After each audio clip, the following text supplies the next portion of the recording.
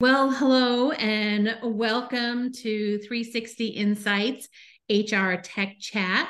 I am very honored today to be here with Dr. Steve Hunt.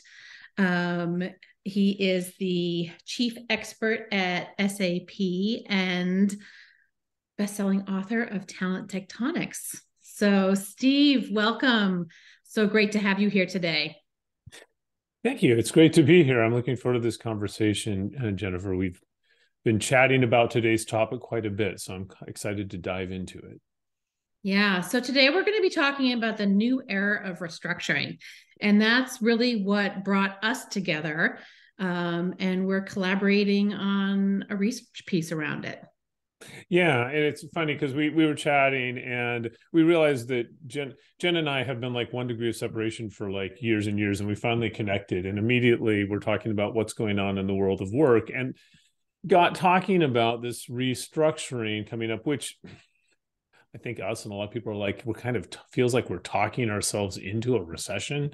But let's not delve onto that side, but delve onto the side more. We were saying of what have we learned about restructuring in the past, but also there are tools. The last time we went through a major phase of economic restructuring was like 15 years ago, 2007, 2008, Yeah. 14 years ago. We probably both remember it. Yes, yeah, you don't well, like, that's a good thing. You don't forget these things. It is a traumatic life event. Even if you are not directly affected by it, people you know are affected by it. So you do remember it. And that's kind of, we were looking at this saying, well, what do we know about this psychologically, but also, which I could go on in great length and hopefully we've learned something of that. But the other one we really got into, and Jim, I'm so excited about this conversation, is there's tools available technologically that we didn't have 15 years ago. So let's hope we approach this next one in a different way than we did in the past. Yeah, and I think that's why I'm so excited to collaborate with you is to bring in the psychology, to bring in the technology and create experiences that are more humane. Yeah, absolutely. And one of the things too, is people, the 2007 ones were brutal, but like one of the things, like, I got to hold it up, my book by obligation. Here it is. When I wrote Talent Tectonics, one of the things that I focused on, which talks about the shifting nature of work, and actually has a whole chapter that talks about restructuring, because it's a reality in companies, even not in economic terms. There's different times you have to do it when you grow, when you build. But one of the things I talk about in Talent Tectonics also is how work has changed. And I will say one thing on restructuring is why 2007 was painful. If you looked at the restructurings that happened the previous decades, were unbelievably brutal. Like, this is a true story. I worked with a company where they brought all the employees into like the big cafeteria break room. They separated them into groups, and like and they had some stand on one side and some stand on the other. And the one that stood on one side, they had them all walk out into the parking lot. That's crazy. I mean, it was just And to I think protect we the company. probably could all go on with a story about restructuring from the 90s and early 2000s where Yeah. it was just done so poorly. And Anyone who says I was work, an HR manager at that time. I was doing these things and it was hard for us too. oh yeah, no, HR was put in the terrible thing because they had to execute strategies that were created by people who don't actually, I think, even work with people, like, that but it's, I always kind of joke, anyone who tells you work was better like 30 years ago didn't work 30 years ago. It's No, no. it's not where it should be, but it's a lot better than it used to be. Well, let's dive into it, Jen. So we've talked about like restructuring. First of all, people throw this phrase restructuring around. Is what do we mean by restructuring? Yeah, I think we've talked about three different types, right? Uh, Mm-hmm. and the different types are sort of initiated by different aspects in a business, whether it is a financial restructuring or a business restructuring, and even, or this is hard to say, an organic restructuring. Yeah.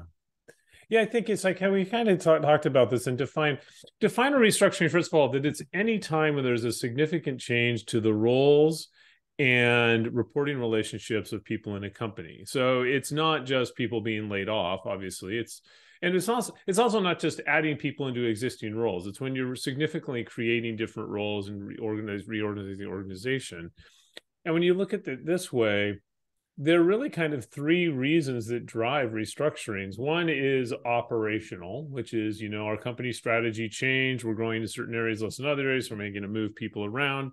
I would also put under the operational, if you're really honest about it, sometimes it's just ego driven when leaders like, I think the company would look better if there were more people under me. Or when you get a new leader in, yeah, and he or she wants to do things differently. We certainly read about headlines. So but they always call that strategic, even though if it is ego driven. But there's the operational restructurings. The other one is economic, which is the ones that I think creates the most anxiety, which is the layoffs and that sort of thing like that. And then the third one, which really didn't exist as much in the past, but because of technology is becoming a lot more prevalent, is what I call organic restructuring, which is significant movement of employees around the company that's initiated by them. Yes. They're like, I don't want to work in this department anymore. I want to work in that department. So I'm going to move to that department. And by the way, if you don't let me move, I may quit entirely. So which is a different, but often we don't think of things like in the tech space, this is called like the talent marketplaces or opportunity marketplaces that are designed to promote employees going to different parts of the company. That is a restructuring, and it has a lot of the issues and problems of restructurings, even if people don't call it a restructuring. So we kind of dive into each of these. So where do you want to start? Do you want to just talk through each of these types, or do we want to dive into how technology is changing, and how do you want to approach it? I think it would be interesting because the technology is what's new for this current economic situation. And it's, there's different types that are going to help make this more humane, these restructurings, these redeployments more humane. You already mentioned the talent marketplace. Are there a couple others that are top of mind for you? Well, I think we have a list. There's a bunch that I would go through. I think we have to explain a little bit of what they're doing. So first of all, and before we get into this, one of the things that's different about the restructuring we're going through now is we have record low unemployment, chronic skill shortages. When I'm looking at companies getting rid of people, I'm thinking, are you not planning to grow again? Is there some way that aside from, we know a lot more about how to more effectively manage people in restructuring, and you can make arguments that you should never restructure or almost never do it. Sometimes the reality is companies have to do it, right?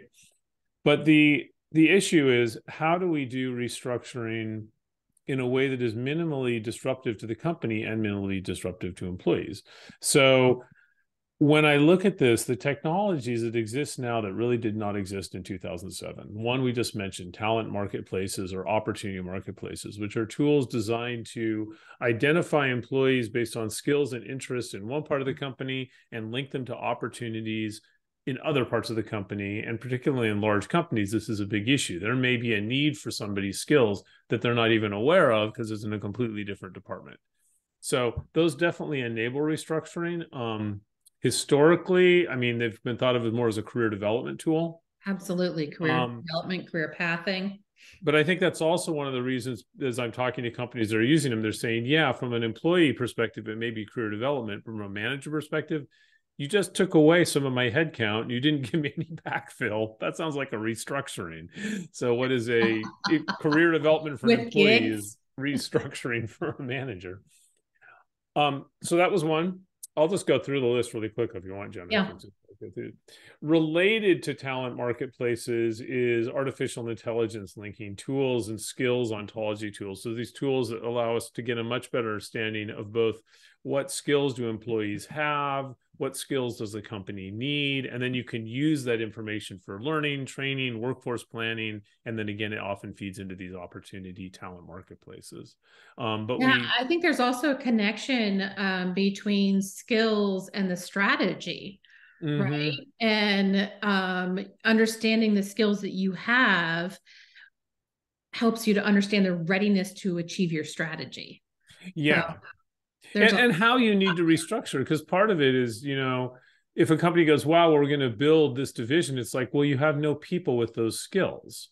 Because all restructuring, it's not just about downsizing, right? It's strategic. Yes. It's often about growth. So much better insight into how's our strategy going to impact by the availability of labor in our company, and how do we need to plan that out? So I think that's really interesting. There's a lot more interesting data that can start feeding into sort of companies' strategic decisions about their workforce from artificial intelligence and these skills analysis tools. It might be a good term for them. The next one, so we talk about skills, that's the hard part of an organization, but the part that makes an organization actually run is relationships. Right. Organizations are communities of people that are sharing resources around mutually supportive goals. That's what an organization is.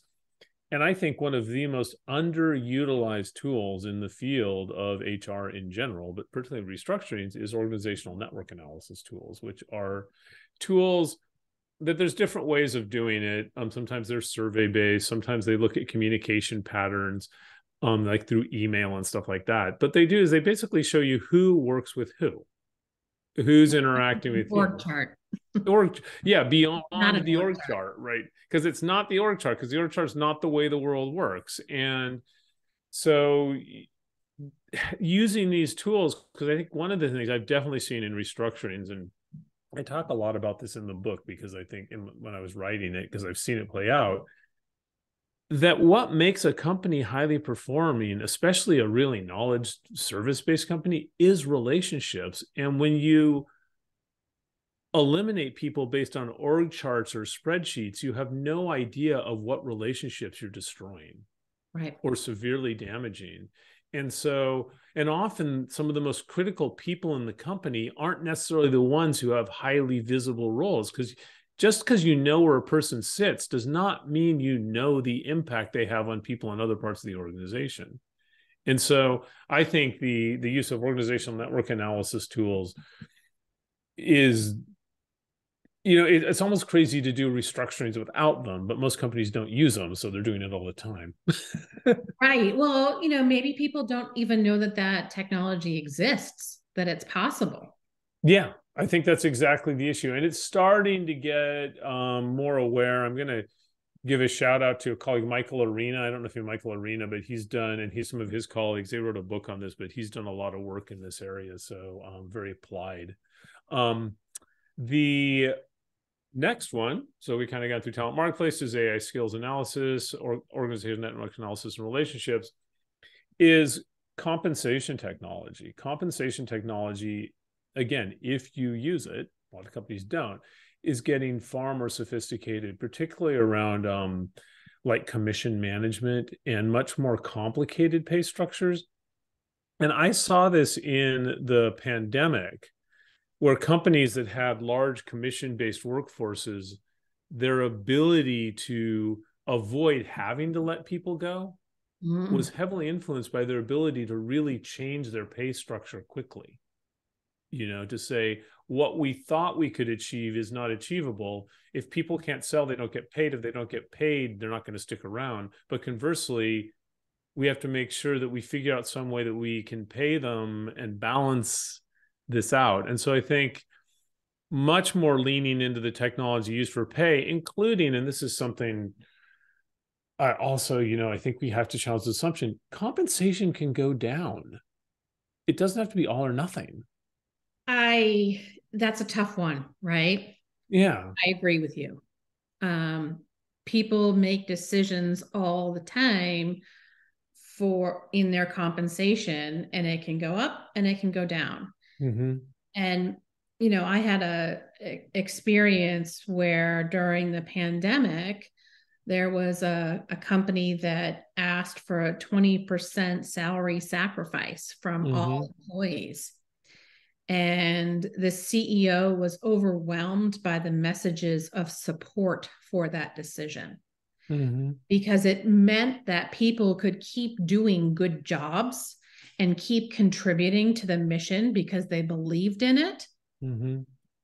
And they were willing to take that salary sacrifice. Yeah. And I think the key thing is transparency around this, Mm-hmm. because understandably, employees are going to be wary about this, right? But if you have high levels of pay transparency and you have high levels of transparency on how the company business is doing, people will see that connection. I mean, if you think about compensation as an investment in the future potential of people and their contribution, just like any investment, these things go up and down over time.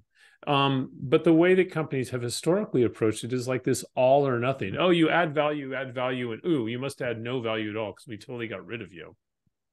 And Or we're not giving you any salary increases because you've hit the top of your range. yeah, just the way it's done. Whereas if you have sort of a transition, and you say, hey, we've got to raise salaries, if people feel that's unfair, well, then they can leave, but I think much more really treating compensation as an investment and not sort of a transactional reward. Because somebody was told me years ago, I think is so true. We don't actually pay people for past performance. We pay people on a belief on the future contributions they'll make. Mm-hmm.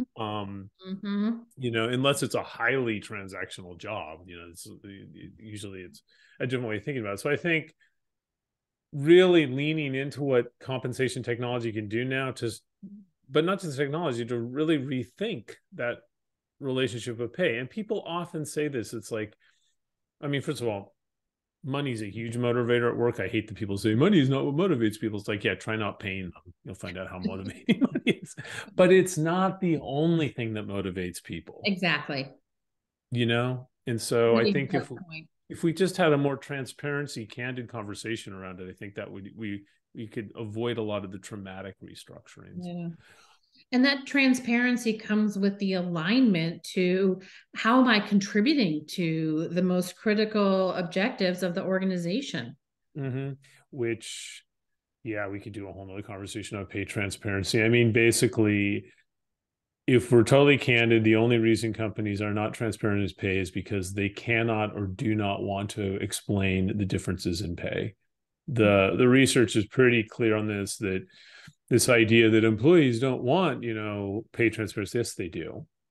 If you're withholding information from people, you're withholding it because it gives you more power, or it takes away power that you don't want to give them. That's why we withhold information. It's not just, oh yeah, sometimes it's privacy and sensitivity. I don't buy that when it comes to pay. Personally, it's complicated, and like you said, we could probably do a whole nother podcast on that.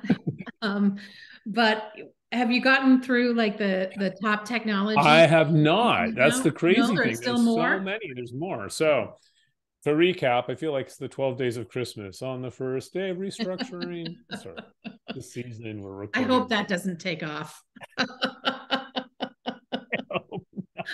First day. So it's the first talent marketplaces, AI skills and analytics, organizational network relationship analytics, what's called sales performance management, compensation, whatever, but tools to more effectively manage compensation, be more transparent about it. Then tied to that, but a little more broader, is analytics tools, particularly that link HR and non-HR data. Yes. We were talking about that the real value of employees is not measured in HR technology, because HR technology measures like people's skills and their engagement and their retention, but companies don't pay people to have them be engaged and not quit. We pay people for, generating productivity, sales, customer service, but that's not measured in HR systems. That's measured in business operations systems.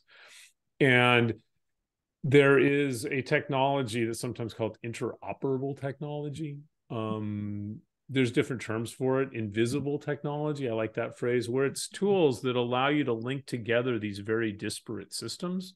This is where cloud technology is really helping, because often the way companies track things like financial results or operational results or customer service, it's a very different structure, very different systems than the ones that are used to track employee data, costs, engagement.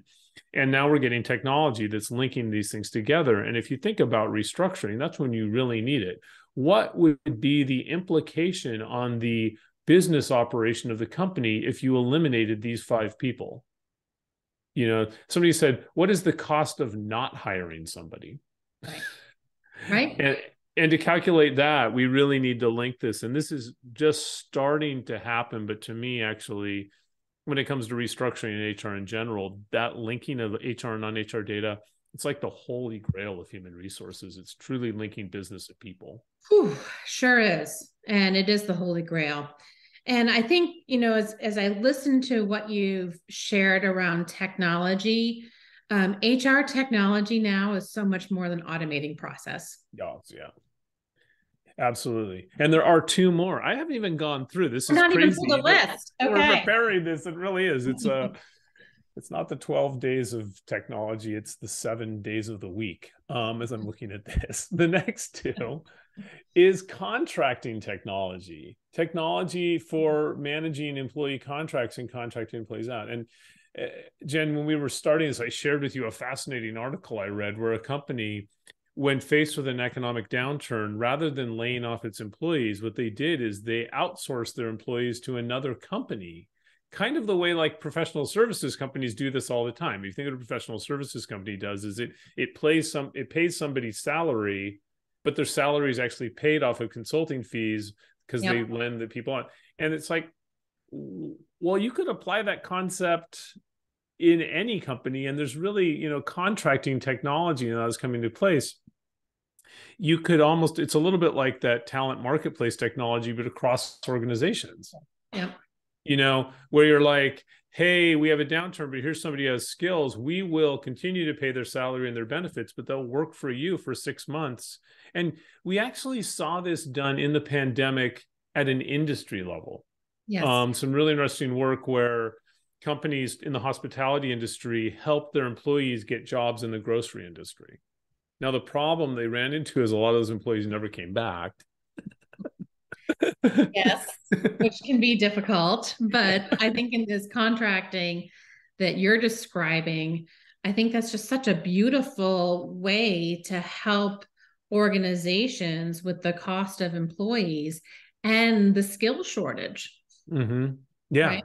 Absolutely. Here's an expert resource to solve your problem, customer.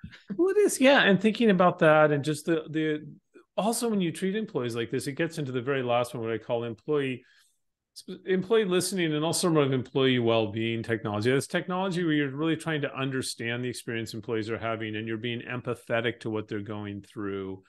You're getting their ideas and making them feel like part of the process, so that they're part of this change, as opposed to feeling it's being done to them, by soliciting their opinions and showing empathy towards them. That would be, there's been such advances in that technology over the last, 5 years, so that the ability for a company to go through restructuring in far more of a collaborative, we're going through this together, as opposed to the way especially like 30 years ago, it was completely secretive, and then suddenly everyone in, all hands on Tuesday, 50% of you are gone. It was brutal. Now it could be a lot more transparent. And, and I've seen that happen. It's a rare exception, but I know some companies, for example, that said, this was during the pandemic, they said, look, our market is trashed. This was not hospitality. This was actually in a retail company. And they said, we are going to have to take 25% of our workforce costs out. We're going to have to do it. There's no way we can't economically survive. Or I don't know if that was the exact number, but some significant number. And they actually communicated to their employees, and they say, but we're not going to do it right now. We're going to do it in 6 months. And we're telling you this now because we feel you have a right to know, because this could affect your life in profound ways. It definitely could affect decisions you're making. Like, maybe now is not the time to buy that house if you just moved here, and it showed this empathy for employees by sharing what's going on in a much open way. And I think that's an example of a whole different way of approaching restructuring, the economic restructuring, that really reflects what it means to be an experience management driven company, employee experience driven company, which is not putting employee needs above company needs. It's putting them at the same level. Yes. Yeah. And I love the way that you're thinking about this. I love the way that we've communicated today. We don't want to give away everything we're going to be describing in the paper. This is meant just to build some interest. So I think we got through all the technology pieces. Yes, I think so. And Yes, until I come up with some more. I'll just give you a few more minutes and you'll think about a few more, I'm sure. But like as we wrap up here, um, what's the headline? I think the headline is one is embracing restructuring, that and these different kinds, because we kind of gravitate towards economic restructuring because that's what people think about, but actually what's probably going to become far more prevalent is organic restructuring. Yep. And sort of embracing the chaos of it and saying how, it's like river rafting. When you're going to the rapids, you don't sit back when you go into the rapids, you lean forward and dig in. Yep. So I think it's embracing that, but also doing it, restructuring in a much more empathetic, we're going through this together, as opposed to this is being done by the company to you, finding ways to really keep employees and companies together. So even if a company, I mean, when you have restructurings, particularly that affect people's careers, the ideal one is one where the person whose career was affected directly is like, yeah, but I was treated fairly and honestly, and I would come back to that company. I hold them no ill will. Or I would be a customer of that company. Yeah, the world changes. And probably even more important is the people that are still in that company are like, yeah, I feel better about this company. Yeah, we lost some people, that are my friends, but the way it was done makes me feel that I would rather be laid off by this company than quit. Yep. you know And hopefully we'll be talking more about boomerang employees, right? yeah, absolutely. Yeah, They were treated well during this difficult time, but they still believe in the company and they come back sometimes. absolutely. Because at the meta level, one of the things I talk in talent tectonics, one of the tectonic changes that is changing the nature of work is the fact that we have more people aging out of our labor markets than entering them in many parts of the world. And digitalization is driving more and more demand for specialized skills. So that's why I kind of look back and say, these companies that don't do this right, don't handle the internal organic restructuring right, don't handle the economic restructuring right. If you burn a bridge with a skilled employee, you're going to need them again, unless you're never planning to grow again. Yeah. Maybe that's the headline, right? Yeah. Well, I'm pretty sure that we could continue on in greater detail about this, which is what we're doing in the paper. Yep. I appreciate you being here today, Steve, and sharing your thoughts with us. It's really been wonderful. Well, Jen, likewise, and I'm just excited to work together on this. It's really cool. It was just going back to that paper. We couldn't possibly share our thoughts because they're still coming. We're still having this discussion. It's one of these things when we dove into it, we're just like, there is so much to unpack in this area. It really is. So it's fascinating. So thank you so much. Yeah, thank you.